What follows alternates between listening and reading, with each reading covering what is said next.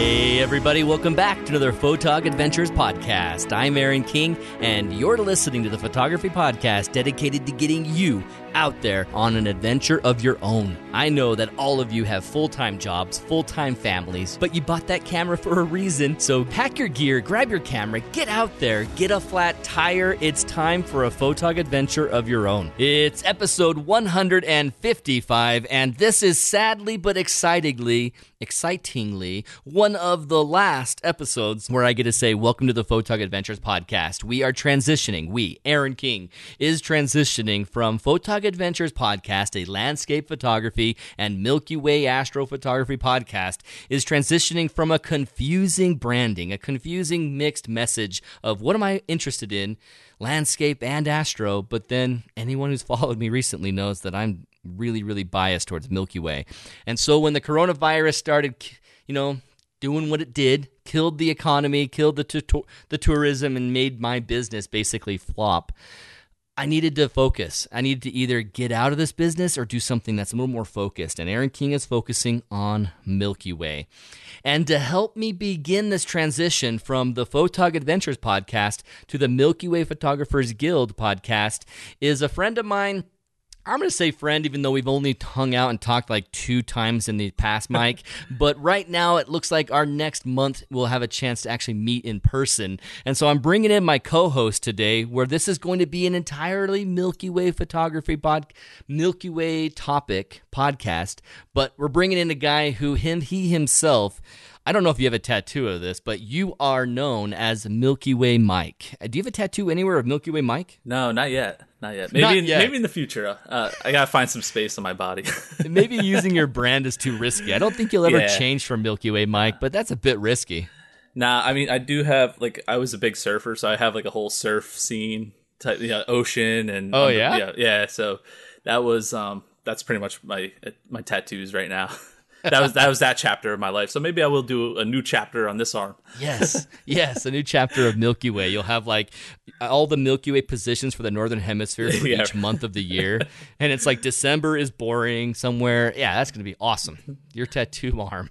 So guys, this is Michael Verspril. You know him as Milky Way Mike. His YouTube channel, Milky Way Mike, is extremely popular. I want to point to something else that you do, but I can't think other than MilkyWayMike.com. Where else can people find you, Mike? Just YouTube.com/MilkyWayMike and MilkyWayMike.com for everything you need. Awesome, and sweet. My Instagram is Milky Way Mike, but it's Milky_way_Mike. Yeah, that's hard. You have to do that because someone else took Milky Way Mike. Somebody had that already, yep, unfortunately. Have you tried to dox them yet and change their life? Nah, it's no problem. Yeah, no hard feelings. Yeah. So it's awesome to have Michael here as a co-host today because we're going to talk about our first Milky Ways of 2020. His back in February, right? February? Was it? I think it was March. It was even March. Okay, not as March far back as mine. His was back then. Mine was in April, my very first Milky Way of 2020, due to the coronavirus and clouds. You bleepity bleep clouds. So, Mike, hey man, how are you surviving the coronavirus out there in New Jersey? That is ground zero for everything. It's been a little rough. I've been laid off from work, but temporarily. So I'm going to focus a lot more on my photography and traveling and stuff like that. But it hasn't been too bad as far as, the media has portrayed it, but I'm making do, It's not cannibalistic yet, like it sounds like it is. Yeah, I've been collecting unemployment, so that helps. And now I'm just trying to stay focused and put some structure into my life. That's the hardest thing. I think we have all this free time, and I've been wanting all this free time, and I'm like, all right. I have it. Now I got to make something with it and do something. So I was going to write that book if I only had more time. Now you have more time. Have you written that book? Yep. So it's hard trying to find that balance of, structure, make sure I work out every day, making sure, not to eat or drink alcohol every day.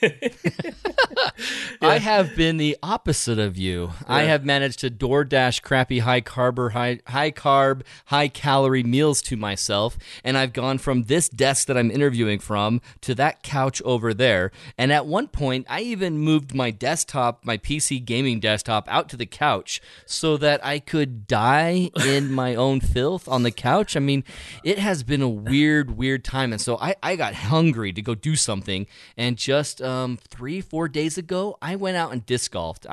I know that the rules in Utah are pretty open compared to some states. We can go to parks, but not necessarily in groups. We're not using the playgrounds, but just going there to walk, ride a bike, stuff like that with social distancing is fair game. And so I went out there and disc golfed by myself. If you're familiar with disc golf, man? You ever disc golfed? Is that where you just throw the disc into like a chain thing? Or? Yes. Yeah. Okay. It's got a bucket that has a bunch of chains around it, so that when the disc hits the chains, if you hit it right, it'll flop right in and not go flying off, and you curse the skies, and you're like, what the crap? So you got these specialized discs, not like Frisbees, but actual discs that you can throw that have special turn, and they fade right or they fade left or they go straight, and they have putters. And so you got this like disc bag of 20 plus discs that you're out there walking around, and it is honestly the sport of the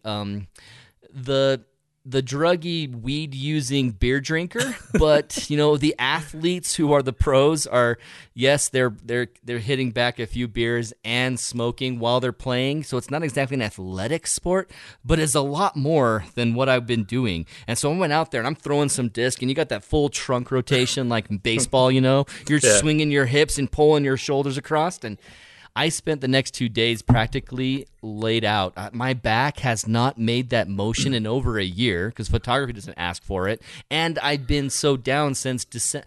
I made the terrible mistake of counting, okay, Aaron King needs a break. Starting in October, I'm going to take a break. And I'm not going to do anything in November, December, and then January, get going back into things. Well, December and January, November were great breaks, and then I thought in February I was going to get rolling, and that's when everything started getting crazy. And by the end of February, where I spent most of my time working on behind-the-scenes Milky Way Photographer Guild website stuff and working on this and that from the desk, I thought, don't worry, March you're going to be out and about. April you're going to be hiking a bunch. It's okay that you spent 4 months basically cooped up in your apartment. And then by mandate of the governor and mandate of, social distancing, I've had to continue that for 2 more months. So Aaron King has been stuck in this freaking apartment since November, really, for 6 months now. And so I'm going freaking crazy, and I'm like more out of shape than I've ever been. I was already a heavy dude, little chubby short guy. Now I'm a chubby short guy who can't even fit into his pants that he wore in the Faroe Islands in September. What the blank? So if you're working out every day, I'm crazy jealous because I'm trying, man. I'm trying to at least walk. The good thing is with my company, even though I've been laid off, I still have my health insurance, and as long as I do 10,000 steps a day for only 12 days out of the month, they'll give me $20 a month. So every bit matters. So I'm trying to do my 10,000 steps a day, and actually I had to I left the gym. Because, they kind of, before they even closed them down because of COVID, I was like, this is going to get shut down because for obvious reasons. Right. And so I was like, hey, can I freeze this for 6 months?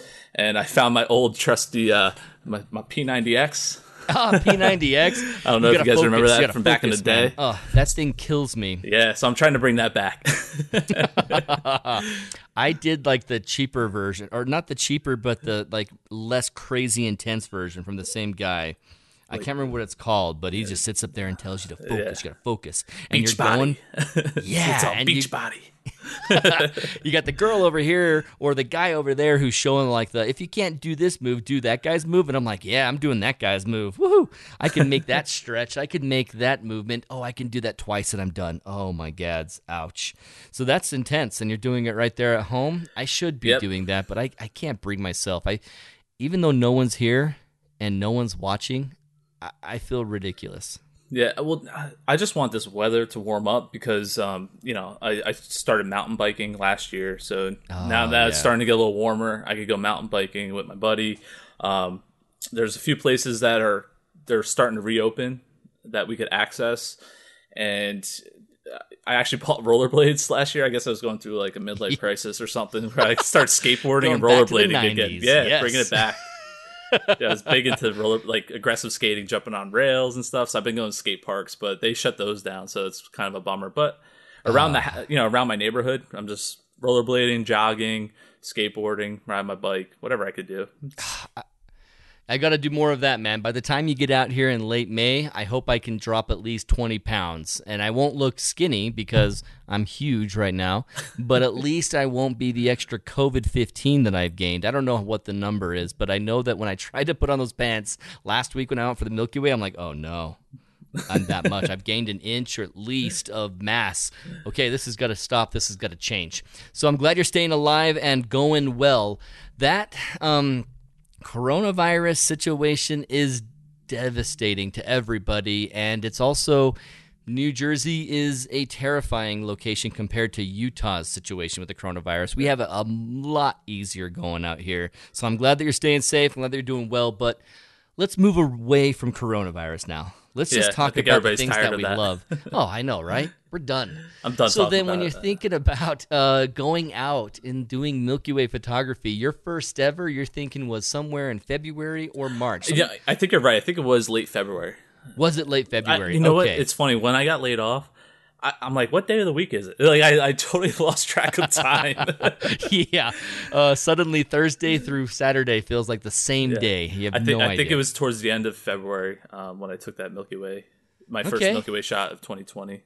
And that's a good time to go because the Milky Way is getting higher up on the horizon and it's longer before astral twilight. So where did you go? First, I want you to tell us the story about where you went and how it was all to put it all together. But then I'm going to ask you the classic Photog Adventure question of what went well and what didn't go well. So think about that as you're going through the story. Okay. So if you guys have, you're sitting there at home and listen to the podcast, pause right now and go over to YouTube and search Milky Way Mike. You'll see his vlog. It's season 2, episode 1, my first Milky Way images of 2020. I also have a link right here in the description of the podcast where you can go straight to this YouTube video and watch this video about his experience of doing a cool time lapse out here. Tell us the area and tell us what you did. Yeah, so I went to Assateague Island in Maryland, which is a common spot that I like to go to for several reasons. It's not that far of a drive. It's about 3.5 hours from me, which, to some people that's a far drive. But when you're coming from New Jersey and you have all this light pollution, trying to get away from it, 3.5 hours is really not that bad. The border class there, I think, is like a 2. You're shooting towards a 1, so it's really, really dark. Another thing I like about Assateague is you're allowed to camp on the beach, and I love the beach. I always have, and there's wild ponies there too, so that's pretty cool. Wild ponies out there? Yeah, that's awesome. Yeah. So sometimes you run into them, which is just really cool to hear them at night too. Making the noises. But yeah, it's a beautiful spot, and what I love about this time of year, like going in February, March, or April, it's not too busy yet. Because it's still cold at night. And you don't have to worry about people messing up your shots. And that was my biggest fear, is somebody messing up my time lapse. I found a location that was secluded and there was no cars parked there. And by the time I got there, the gates were open and, you're allowed to camp there. So it really wasn't an issue. So I set up my tent. I actually brought 2 different tents because I wanted to do 2 different time lapses. And I wanted the one time lapse I wanted the camera to slide through the tent. And I have a really big tent meant for 4 people, and it has opening on both sides. So I opened up the netting on both sides, and I was like, this. I don't think I've really seen something like this before, and I'm constantly trying to challenge myself to do something that people haven't done before. So I was like, all right, let me time this right. That was the biggest challenge, was using like photo pills and, I have the Syrup Genie slider and the original one. So I had to figure out when the Milky Way was going to basically come over the horizon and when the camera was going to get to a certain point in the tent where it'd be visible. So I kind of planned this all out and the logistics of it. And, it wasn't until later on in the night when that was going to happen. So I actually took a power nap in the back of my van. I have a nice little comfortable bed. So Awesome. I think it was like 20 degrees that night too. So yeah, I took a power nap, woke up, had all my gear ready to go, had the tents already set up. And sometimes it gets really windy at Assateague Island, and that's one of the biggest challenges. But I was fortunate that it really wasn't windy that night. So pretty much everything worked out how it was supposed to.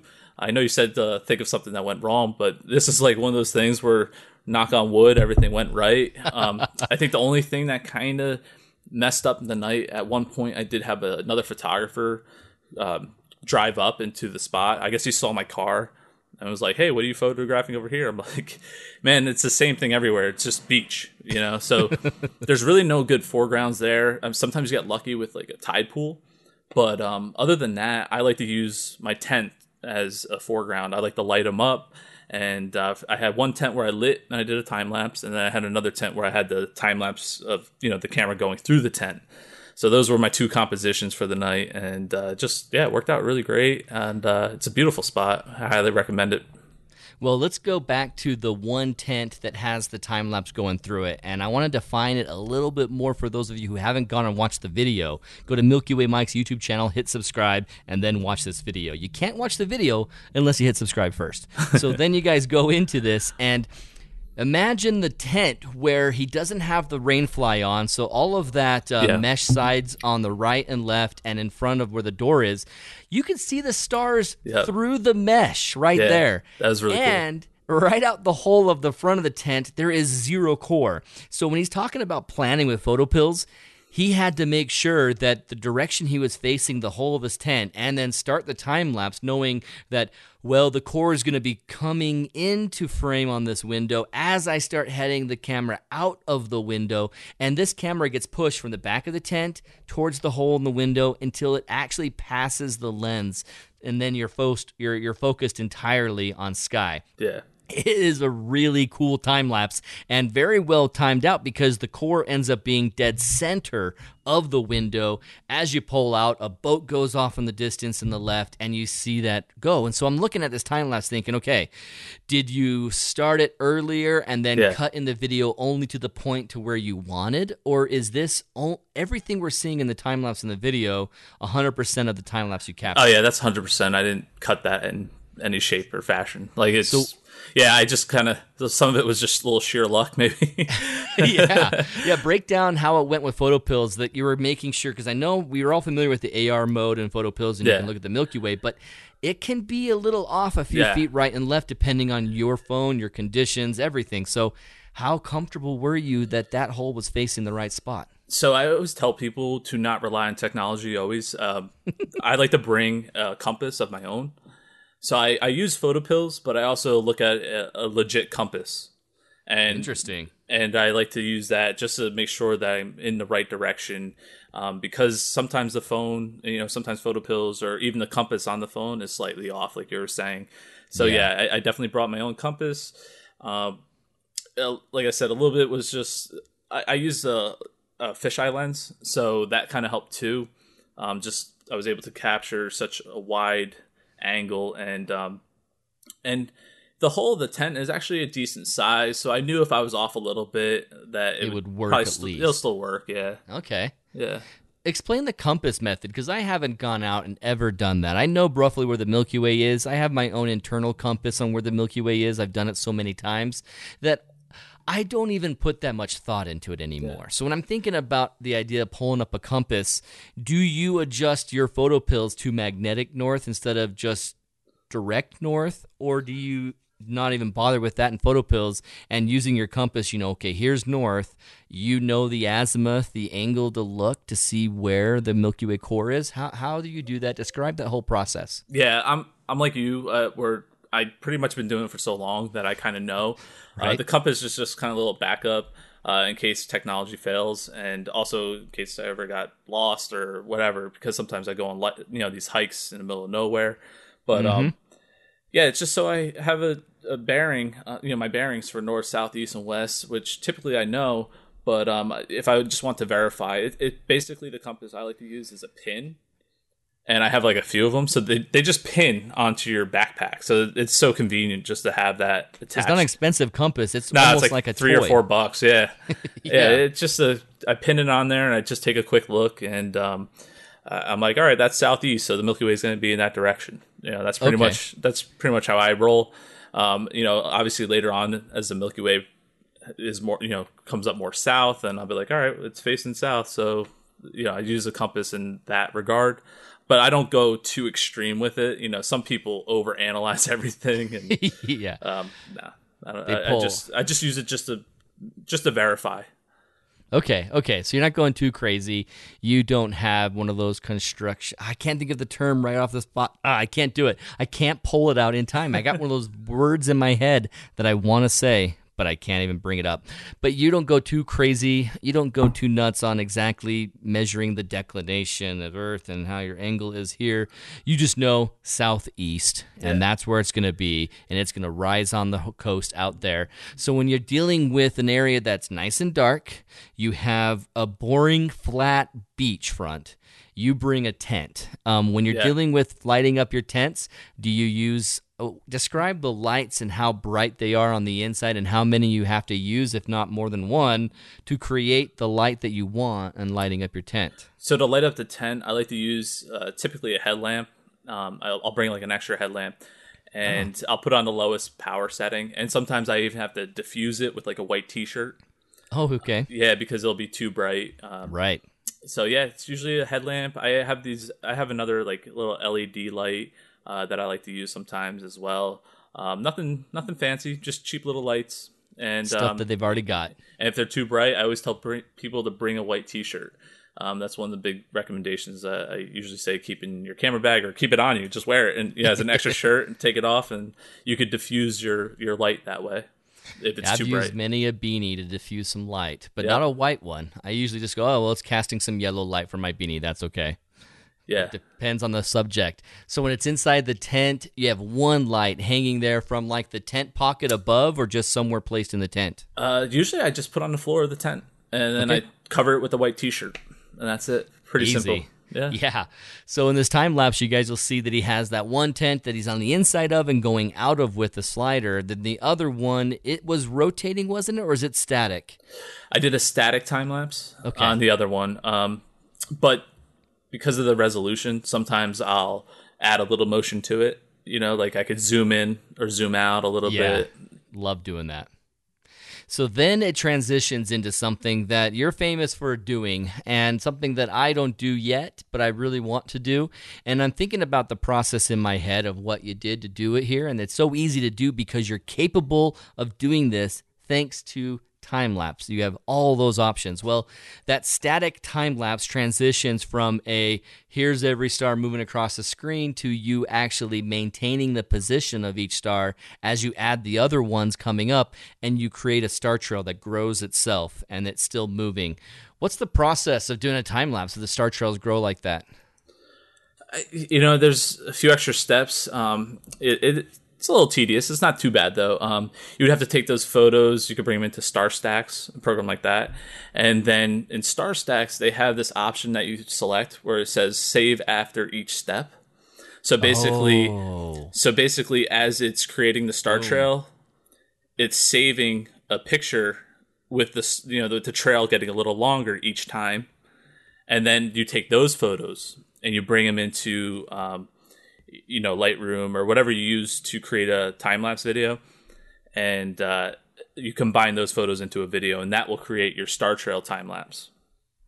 That's the key right there, save after each step. So you're basically going to create 1 star, 2 star, 4 star, 8 stars, 17 stars, 100 stars, all of those in separate files. That's how you were able to pull them in as a video clip. That's correct. Awesome. Yep. And then after that, am I correct that it still animates a little forward? Yeah. So once it creates the first few steps and creates the long trails, is it a different process, or is it just all of these, when they create it like that in StarStax, eventually it gets to the point where it creates a bunch of lines and those lines look like they're moving instead of adding longer lines? Yeah, what you said, where it just looks like they're moving. It's because it's saved after each step.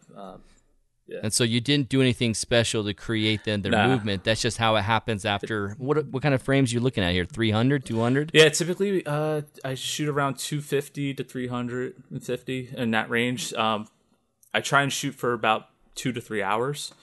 And it all depends. The number of frames is going to depend on your shutter speed. So a lot of times I'm shooting now for, if it's a time lapse, maybe like 20 seconds is my shutter speed. Okay.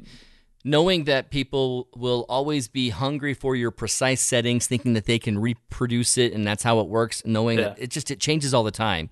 Despite that knowledge, what do you typically do for your interval between? And you said 20-second long exposures. How do you keep your battery going that long for that much of a shot?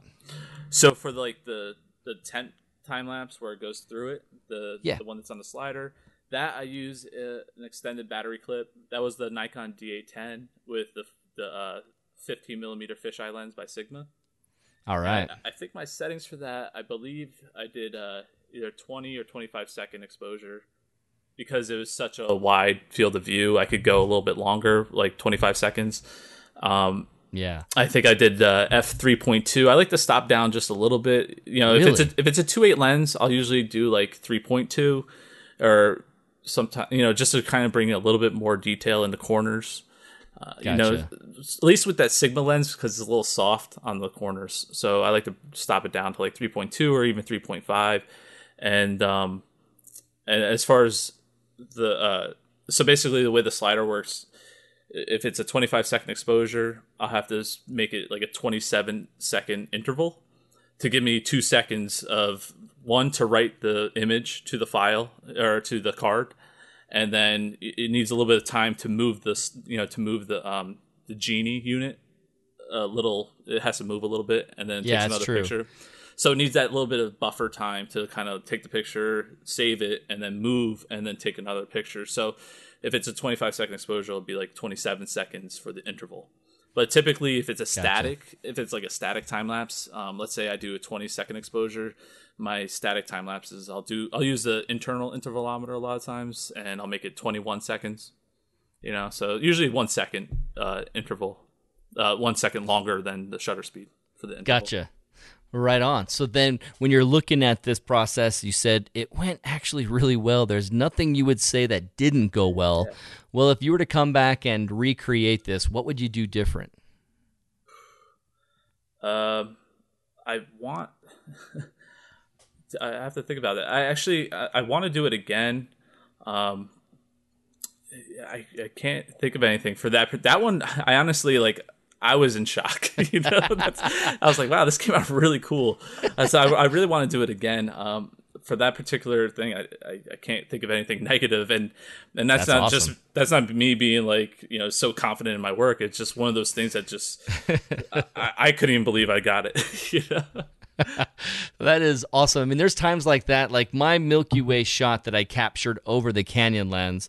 I wouldn't want to do anything different. Yeah. It was just happenstance and sheer luck of where I put my tripod down that the position of the foreground had this puddle of water right here in a good position where I could crop it nicely and not have it too tight on the edges. And it gave some interest in a boring part of the rock where the rest had interest. I mean, I wouldn't be able to go back to the Canyon lens and create as strong of an image as I created in the first place. So I know what that feels like. There's just certain moments where everything comes together, the conditions are just right, and, well, you got a little bit of luck on how the composition turned out to be balanced the way you love it, and so, yeah, wouldn't change much. I get that. You know what? There's one thing, sorry to interrupt you. No, I wanted you to add something else. When I did watch it back, the one thing that kind of, my pet peeve was, I think I would tighten down the tent a little bit more. There was a little bit of wind, so the netting would kind of shake a little bit, and that added a little bit of flicker to the time lapse. So I would probably make the netting of the tent a little more taut, and to reduce any type of movement. That's about it. Gotcha. And that's like you said, Assateague is typically a little more windy than you had that night, so you were lucky that it was, you know, as calm as it was. Yeah. Man, okay, that's awesome. So those of you who are in the northeastern side of the United States, once you're allowed to travel again and get out there, Man, coming out to a place like Assateague over on the coast, it's great to get away from the light pollution. You were in a Bortle scale 2 looking out over a 1, and you have an opportunity to see the Milky Way in great detail that you wouldn't see other places. You have several time lapses in this one video. Is this all the same night? Like when you shot over that one building, is that the same night? Yeah, that was one night. I brought three cameras with me. I had a Z7, a Z6, and my DA10. So I loaded up my van, and I made the best of it. Whenever there's a clear night on the East Coast, it's few and far between because it's not as dry as it is out west where you're at. Right. So I have to make do with what I could get, and I try to make the most of it. That's really good advice, to think about it from the perspective of this is one of those rare nights, make it brilliant. I can go out for 4 nights in a row and be okay out here in the desert and bring one camera. Yeah, I'm jealous and try once. of you guys. Well, you'll be jealous until you finally come, and then that'll be the 1 week that it's just crazy wet and everything is raining, and it'll just frustrate you. Oh, man. So overall, out there at Assateague, is there any advice for someone who's thinking, oh, I'm in the area, I could drive up there? What would you tell them to make sure they do or bring or accomplish when they're there? Definitely bring warmer clothes. Usually it gets a little chilly at night there, especially if the wind picks up. And bring some type of like sandbag or something to weigh down your tripod for that wind to compensate for the camera vibration and stuff like that. You also, if you're going to be camping there, you need to, pay for, I think it's like $10 to sleep there overnight. And it's really not that expensive, $10 or $20. Right now, I believe Assateague Island is closed because of COVID. So make sure you reach out to them first before trying to travel there. Make sure it's open. But I'm pretty sure right now it's closed. I'm not sure when they're going to reopen. And I actually had that problem last week. I went to Outer Banks in North Carolina, and they weren't letting anybody on. Really? except for locals or people that had work permits. So what I ended up doing was same thing. I was like, where has nobody really shot the Milky Way before in this area? And I kind of stumbled upon it's called McKay Wildlife Refuge, and I had just gotten the new 20mm 1.8S lens by Nikon for their Z cameras. It just came in like 2 days before I went on this trip, and I was excited to use it. And I came across this marsh at the McKay Wildlife Refuge that I haven't seen any pictures of the Milky Way online. So I was like, well, I'll give it a try. And I lucked out. The wind was really calm, so I got these really beautiful reflections. Same thing, I did a time lapse and really cool panorama of the Milky Way and the reflections of the Milky Way in this stagnant water. And it was just a beautiful spot. And then I actually drove up to Virginia and stopped at another wildlife refuge that was open. And it wasn't as dark as the place in North Carolina, but it was still pretty good. And again, I didn't see many photos online, so I was happy to kind of create something new. I'm like, wow, nobody's really photographed here before. It's beautiful, So I love that when that happens. That's my goal, is like to not be redundant and and find new places to share. That's an interesting byproduct maybe of a lot of places that are well known being shut down and locked up for right now, is that you're forced to find what could work that is definitely under the radar and not exactly so busy that they need to block you from going there. Yeah. That's awesome. And that was what, last week you said? Last week, yeah. Yeah, I have a vlog up as well on YouTube right now of that for people that are interested in finding out about those places. Oh, right on. With that location, I saw, let's see, I'm going to your YouTube channel right now. There is Vlog 2, Episode 3, Wildlife and Marsh. Okay, cool. I'll link to that as well so you guys can catch up with Mike on that. We'll take a quick break, and then we're going to come back and talk about my first Milky Way of the year. And unfortunately, I did not capture any vlogging video. I had some, but I was in a rush situation. I'll explain it why, and I didn't have anything to put up on YouTube. But this was a good experience testing something that I'd done successful back in 2019 at the Canyonlands, and I repeated that process at an area, well, frankly, I won't tell you where it is. But we'll come right back, and we'll talk about that. Let me take you through the entire process of everything you need to know, everything that I've gained in years of doing Milky Way. I would say distilled down, but honestly, this is a way comprehensive Milky Way course. This has everything.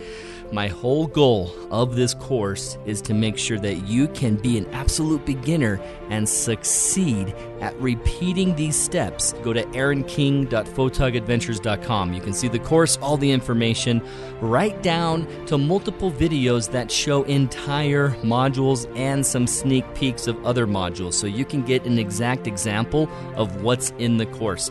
You don't have to just take my word for it. You can watch a section of the course and say, you know what, okay, I like the way he's teaching that. I do definitely want to learn that. Let's go for it. I'm going to jump in. There are only 26 left that are going to go at this price of $30 before I bring the price back up to $97. So go and check it out right away. Again, that's aaronking.photogadventures.com. Welcome back to the Photog Adventures podcast. I'm hanging out with Milky Way Mike, and we are talking our first Milky Ways of 2020. And while Mike has done 2 now, is that true? 2 nights of Milky Way so far? Yes. Okay, so only 2, thankfully. I've only had 1. I had one night in January where I wanted to capture that, okay, PhotoPills says at this elevation, or this latitude, the Milky Way's first night of showing up is the 16th or something, right? And I'm getting ready to go, and I'm looking at, okay, I'm going to go out to the Canyonlands and do a time-lapse and show people how, okay, the night before that first night of the Milky Way core showing up, look at the time-lapse. And then look at the time-lapse of the night of the first night of the Milky Way showing up. Notice how they're not very different. And kind of explain how, this point in the Milky Way core, this center point near just Sagittarius A asterisk, that is the center of the Milky Way, and that wasn't high enough on the horizon to say, oh, the Milky Way core is visible. But half of it nearly is visible, and all the rest of the Milky Way. So I wanted to show that time lapse and show people that. And so here at Canyonlands, I'm showing Milky Way Mike the pictures on my screen as I talk to him about it. I wanted to get another time lapse showing this, but it'd be even lower to the ground and show how low and the shape of the Milky Way in January. And my goal was to get a January time lapse, a February time lapse, March, and go through the whole year. As I was leaving, I finally had a clear night. I know it was going to work. I knew it was going to work, and I could drive all the way down there to get there in time. I had my camera lenses up on the table behind me here. I had my camera batteries being fully charged. I even had my extra backup battery that's a Goal Zero that I can plug things in if I want to do a longer time lapse. I had that fully charged. I was raring to go. And just before I finished packing the clothes and putting my camera gear into the box, it suddenly occurred to me, how much time do I really have? Should I get some sleep before I go? So I go look at PhotoPills again to recognize the exact minute I need to be there to start a time lapse where I can see some of the Milky Way. Because in PhotoPills, as you're changing the timeline back and forth, you can see the other dots of the Milky Way before you see the big dot representing the core. So I was thinking, okay, let me see how many of those dots are up and how much of the Milky Way I can see at this time. And as I was doing that, I finally, as practiced and masterful as I am at PhotoPills, I finally recognized, oh yeah, you see that big blue line showing where the moon is? That thing is actually up already. And that moon is not only up, but it's up right where the Milky Way is, just before the Milky Way comes up. And it's going to be there the entire feckin' time. And so I'm realizing, suck. I was so excited about the weather conditions that I forgot to double check the moon. It was the week before the new moon. It was about 10 days, 11 days before the new moon. And so before the new moon, the moon stays up, or after the moon stays up a little longer each night. Before the new moon, it basically starts setting a little later each night. Or rising a little later each night. So I'm looking at this time on the 16th, it was rising a little bit later, but not late enough. And so it was rising, unfortunately, with my Milky Way and coming up around the exact same time. Was it a crescent moon? Sorry. It was going to be low. It was going to have that lowest illumination possible. It was basically the last quarter moon, because on the 16th it would have been. And so it would be 50% illuminated still. It Okay. wasn't crescent enough. Yes, a crescent, I might be able to save it and have some visibility, but usually if that crescent moon is still anywhere near my core, it's not going to show much, especially in a time-lapse video that's supposed to educate how at this time of the year, this is what the Milky Way looks like. And if you can't see a lot of the detail because the moon's washing it out, it was going to be a bust. Gotcha. So January, I held back and said, there'll be other opportunities. Not realizing that 2020 was about to be the craziest begin to a year that I've ever had in my entire life. And so I went to a conference in Nashville for entrepreneur stuff, the end of January. I was really focused on the entrepreneur side and building the business. So February, when it came to time to go, I was at crunch mode. I was in crunch mode for delivering some stuff that I was working on. And I couldn't leave. And I thought, don't worry, you can't get out in February. It won't be the end of the world. Plus, the clouds aren't great. Let's just not push it. Let's go in March. Then March came and the COVID virus, and I was ready to go thinking, hey, everyone's home because of Corona. It's going to be less busy at Mesa Arch even. I could go to Mesa Arch with less people. I look into it, there's just as many people as ever going to Mesa Arch.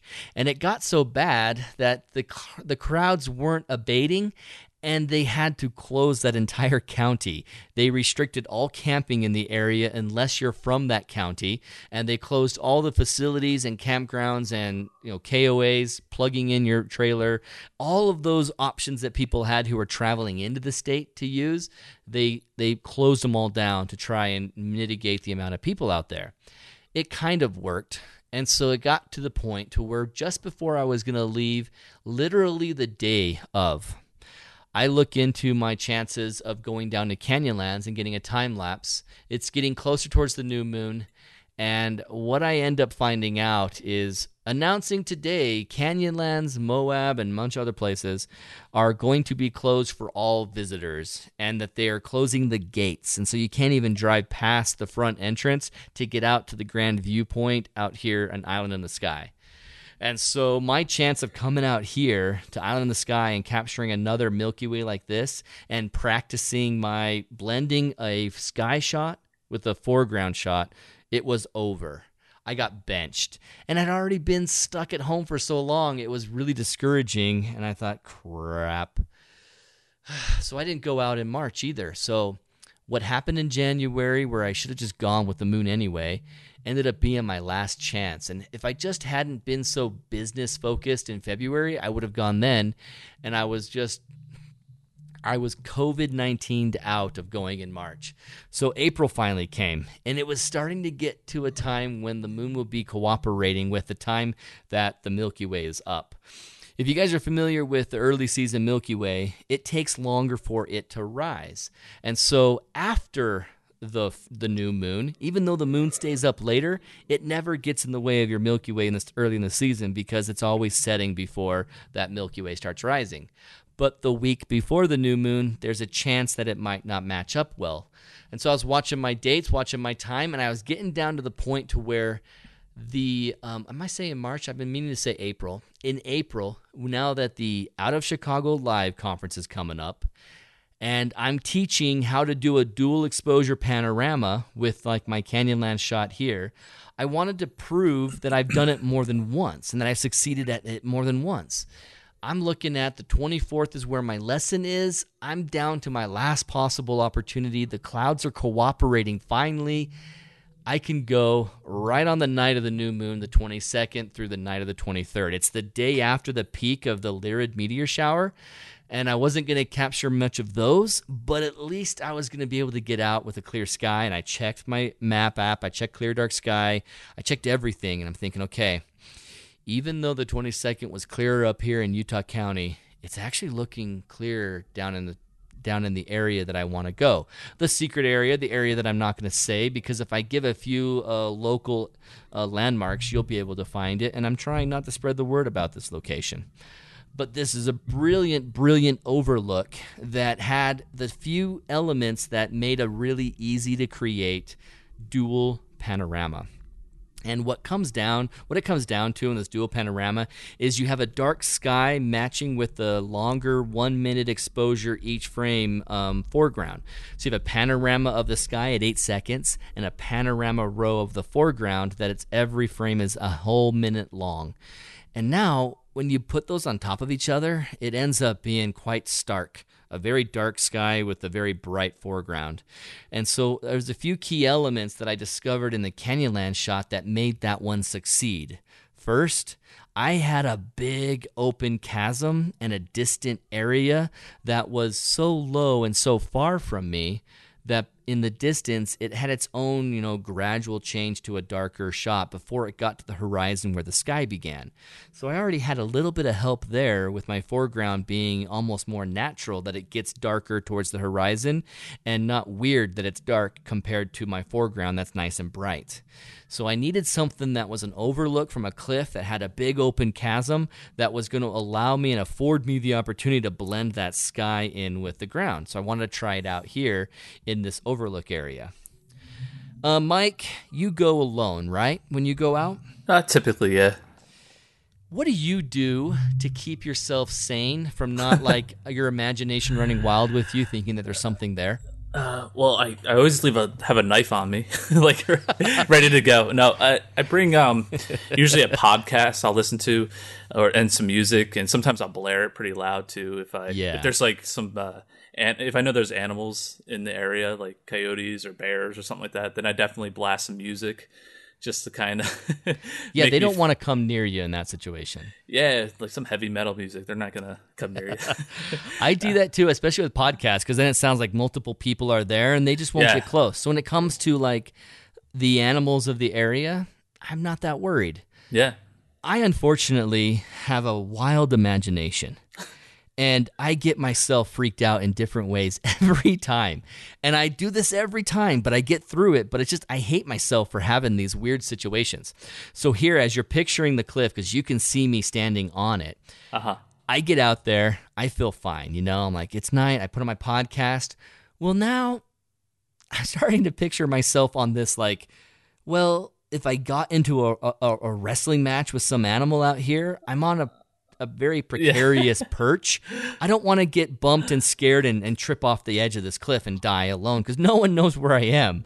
They're never going to find my body for quite some time unless someone happens across the truck that I rented and figures, well, there's a tripod right here.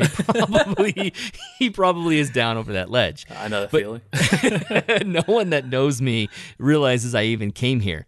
So I'm thinking, okay, I don't want them to sneak up on me. So I turn off my podcast and I'm listening. Is anyone creeping around me? I'm like, why do I feel okay, headlamp on, looking around. No, there's nothing in here. There's nothing around me. I'm totally alone. If anything, I should be worrying about a scorpion coming up and stabbing my ankle. And now I'm thinking, why am I not wearing pants? Why am I wearing shorts? Why am I so casual and cavalier about this? Because a scorpion could. So now I'm looking on the ground thinking, okay, is a scorpion there? No scorpions. That's what I did. Not over there. Okay, we're good. So then I got back to taking my shot. Well, the clouds were coming in. And so the clouds that weren't there when the Milky Way was below the horizon have decided to magically appear during the time that the Milky Way is above the horizon. So as you're looking at this image, Mike, you probably see how high up my arch is. Yeah. Unfortunately, the shot in Canyonlands, I didn't have a chance to create the pano in a nice balanced spot in the sky compared to the foreground because I had to wait for clouds to move. So here I am. Yeah, I don't particularly hate the height of it. I think that works it doesn't fine. ruin it, right? But, and what you were saying before is, as far as light fall off, that's key. I think one of the biggest mistakes people do with night photography is when they have a really bright foreground and they don't have a really dark horizon that's just too bright. Yeah. Even in this, you might be able to darken it a little bit more, further back, maybe like a more gradual. It is a bit sudden, isn't it? Because as I put it together the night before Out of Chicago Live, I was showing them a simple way of doing this fast. And so I didn't go into it crazy hard. And so I can see what you're saying. There is this thin band of gradient instead of stretching it out maybe like an inch down into the image. Yeah, if you go a little further, I think, because I really love the detail. You don't want to go too far because it's gorgeous. All these striations and the terrain is just very beautiful. So you don't want to get rid of that, but you definitely want to maybe have a more gradual darkening in that horizon area. I'm going to talk more about this in what could have gone better segment. And the brilliant part is if you follow through with what you're saying when we were talking before this podcast and you actually can come out here, dude, we're going to make this shot work. We're going to make this shot This is a beautiful spot. And as you were saying with scorpions and stuff like that, man, dude, I get the same way with paranoia sometimes. When I was in this marsh area, it's a new place for me. I don't know what's there, so right. and it's North Carolina, so it's kind of humid. They have snakes, they have poisonous snakes. So I'm like walking around. It's 2 a.m, and I'm looking down. I'm like, is that I see a stick? And I'm like, oh, it's a snake. I'm like, no, it's just a stick. A snake.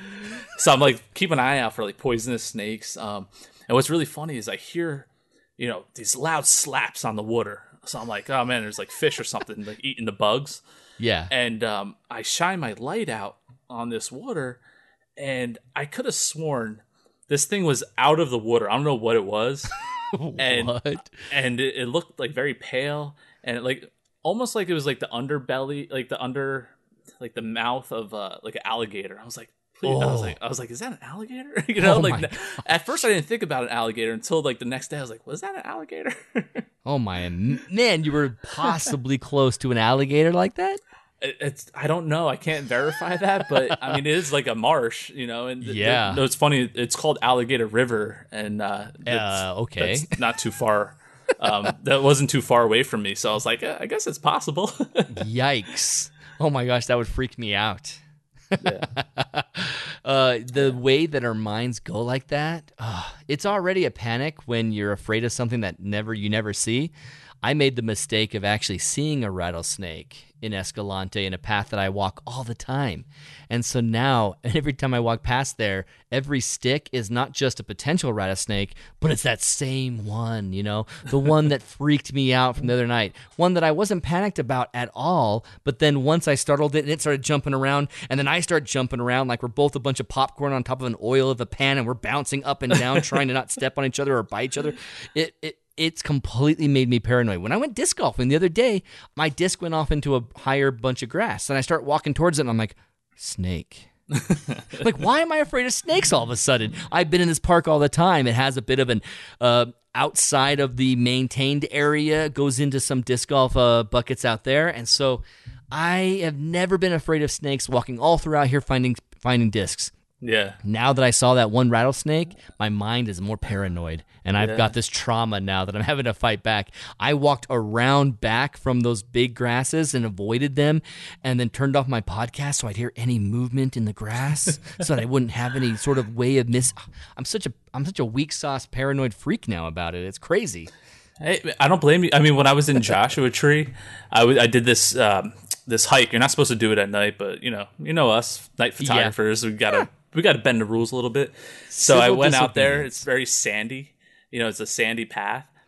And at nighttime, I must have stepped on 4 scorpions. There were so many scorpions. But it was cold, so they were really sluggish. But it was cool to see them. They weren't really moving that fast or anything. Thank goodness. But when I went to set up to take my night pictures, it sucks because you have to turn off your headlamp. So I'm checking my feet first. I'm like, make sure there's no scorpions. All right, turn off my light. Now take the picture, turn it back on, make sure there's no scorpions. Did they get closer every time you turn the light off? And then they turn the light on, they freeze?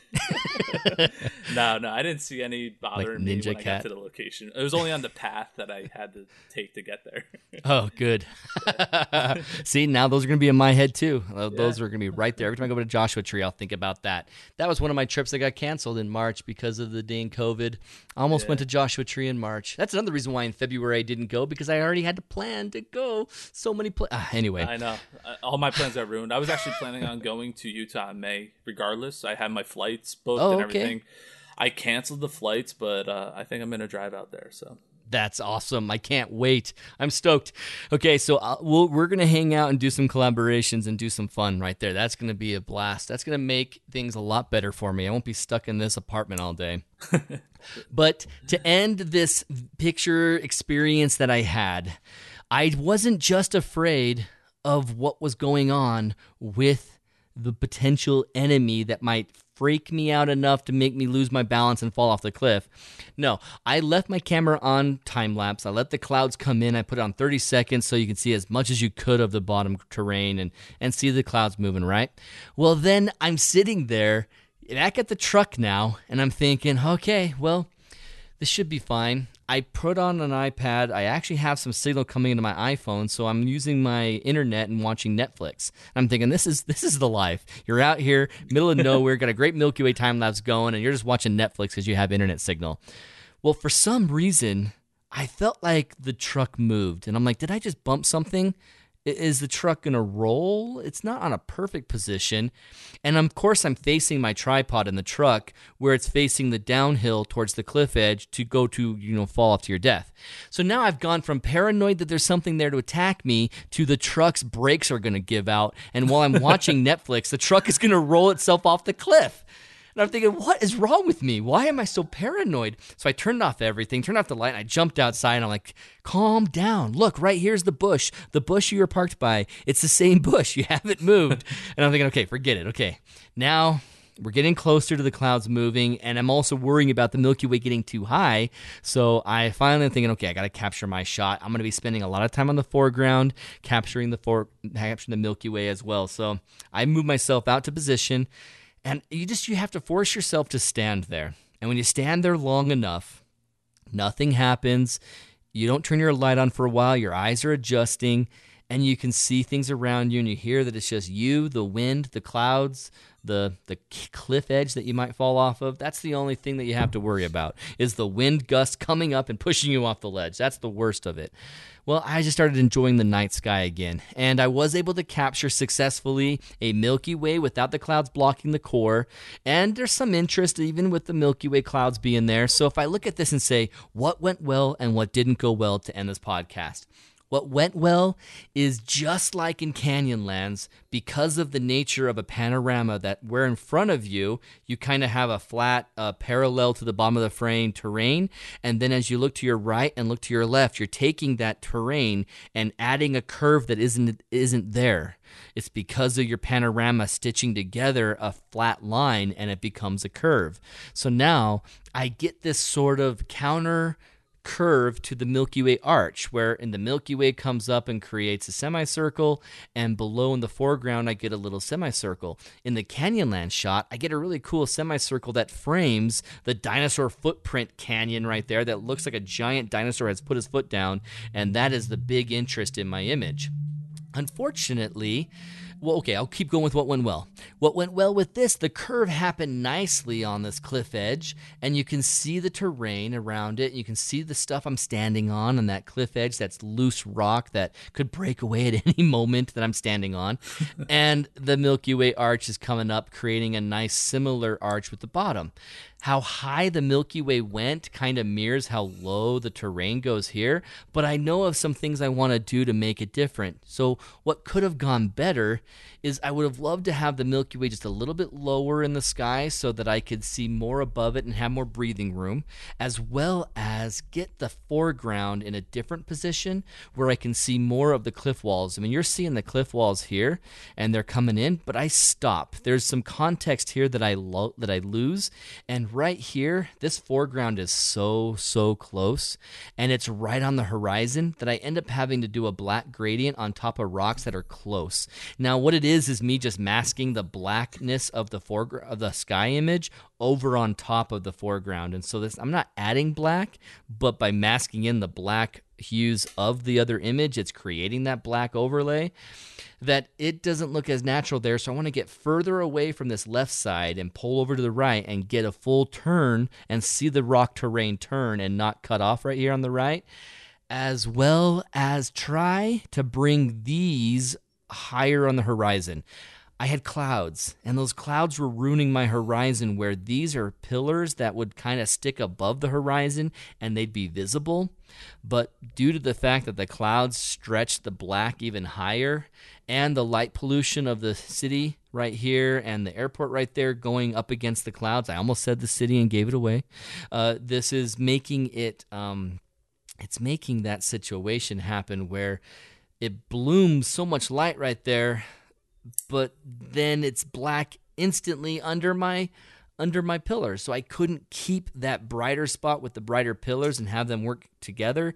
They ended up working off of each other poorly, and as I kept more pillar visible, they looked odd and out of place. And so I need to try a different exposure to bring out these and this wall of rock right here that frankly is very interesting, and I'm missing it here. So what I have is a place that has really sinewy lines of old rivers and washes that water's coming through that's carving through the rock.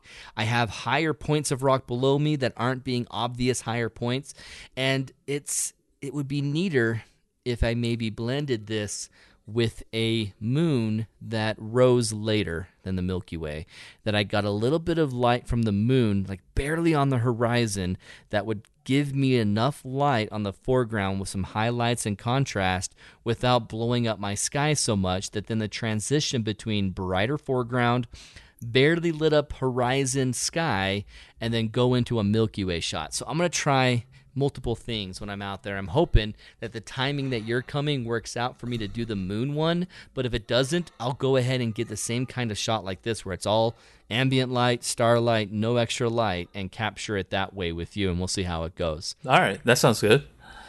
Awesome. Is this a good spot for sunrise, I would imagine, too, right? Yeah, it's brilliant. Because you're on the really interesting cliff, capturing it plus the sunrise down there is a balance and a choice of composition that can work out sometimes and be boring and then other times.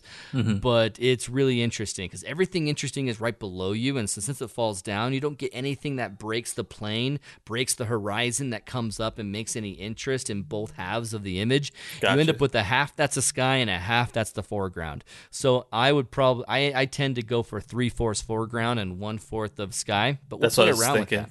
Yeah. We are going to be out there, and we'll probably have it not to ourselves because May will get busy, but the most I've ever seen out there at one time were 5 other people other than my group, and so it's not bad. It's an easy place to make work, and if you're not afraid of heights, it's a cool place to stand and set a tripod up. I used to be a roofer. You're not afraid of heights then. I'm not afraid of awesome. heights. So yeah, guys, thanks so much for listening to us talk about our first Milky Way of the year. And Mike, thanks for joining me about this. Thanks for having me again. Oh, of course. I can't believe it's been as long as it has been since I've had you back on, but I think that I'll be able to have you on more in the future as I transition to a Milky Way focused podcast. Yeah, I'm going to need to hear from the East Coast and hear what you guys are doing a lot more often. And so just the challenge of going out for your first Milky Way of the year, I'd say the biggest thing is the clouds of the weather transition from winter to spring. It's just the clouds that get in the way the most, right? Absolutely. Yeah, it's rough trying to, waiting for a clear night, and the clouds change so constantly. I always get asked, do you do, like a group outing and things like that. And, I just can't predict the weather out here. It's it's not like out west where you get like a whole week of clear skies. Here, it could say it's clear, a few days out, but really to be the most accurate, you want to go the night before. The night before you check the weather is usually the most accurate. So I'm very last minute when I do my trips out, on the East Coast here because of just how bad it is with the clouds. Yeah. You almost have to be. I have to be that way at the beginning of the year and at the end of the year, which is why my Milky Way workshops are typically from May through July. Past July even is risky just because you sit in a situation where out here in the West you could have a lot of wildfires, just the smoke is going to make the skies bad. And so we deal with those best months, not because it's the only months you can see the Milky Way, but it's because when you try and bring other people, the fear of clouds ruining it is just too great. Yeah, absolutely. I mean, even last year I went to Oregon for the first time, and I went late July into early August. It was like a 2-week trip. Yeah. And I couldn't believe how it was literally clear every night. Every night it was clear except for when I got to the coast. When I got to the coast, that's when I had to deal with some clouds and wait for a clear night. But I was like, I was so spoiled.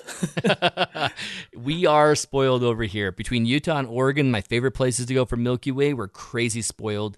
I have great track records of success going there, except with a couple workshops where people have come in April and August where we had 2 completely rained out workshops. Other than that, oh man, incredible success. The margin for success is so great out here. I love it. I couldn't move to the East Coast because I'd be afraid of, one, moisture constantly and the clouds being there. Yeah. I want to do workshops in the future, but I can't do it in this state, and it's hard to get people to travel long distances because if they do a workshop, they want to do it in New Jersey, and I frankly hate all the light pollution we have in this state, so I'm like I don't want to do workshops in New Jersey. Yeah, right. Oh man. Well, thanks again for joining me. Thanks for adding in your opinion on my images, and I'm looking crazy forward to you being out here in a few weeks. That is going to be awesome. For sure, man. Let's figure that out, work out the details, and make it happen. Cool. So awesome, guys. Again, go thank Milky Way Mike by going to his YouTube channel. Hit subscribe first, then watch his videos. And also go to milkywaymike.com to check out his other work or his Instagram, milky_way_Mike. Is that correct? Yep. Awesome. Thanks again, man. You have a good one. We'll talk to you guys all later. Get out there and have an adventure. Thanks, guys.